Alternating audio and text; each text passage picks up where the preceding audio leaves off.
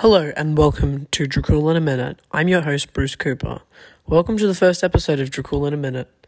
Last Friday, President Howie ordered that the city of Brand District go into an immediate martial law lockdown.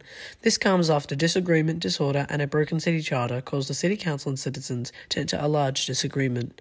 Lieutenant Colonel Connor Modena has been placed as military governor until the city can fix the charter and return to normal.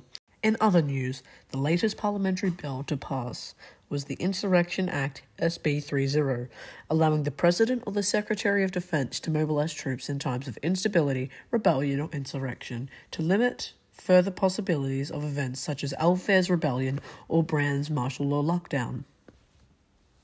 If you're thinking of becoming a citizen of Dracul, think no more.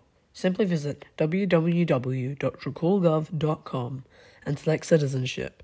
Read about our citizenship options and what Dracul has to offer. Not ready to fully commit yet? Obtain a temporary 6-month visa to get a taste of Dracul and see whether you like it or not. Thank you for listening to this week's episode of Dracul in a Minute. I hope to see you next time.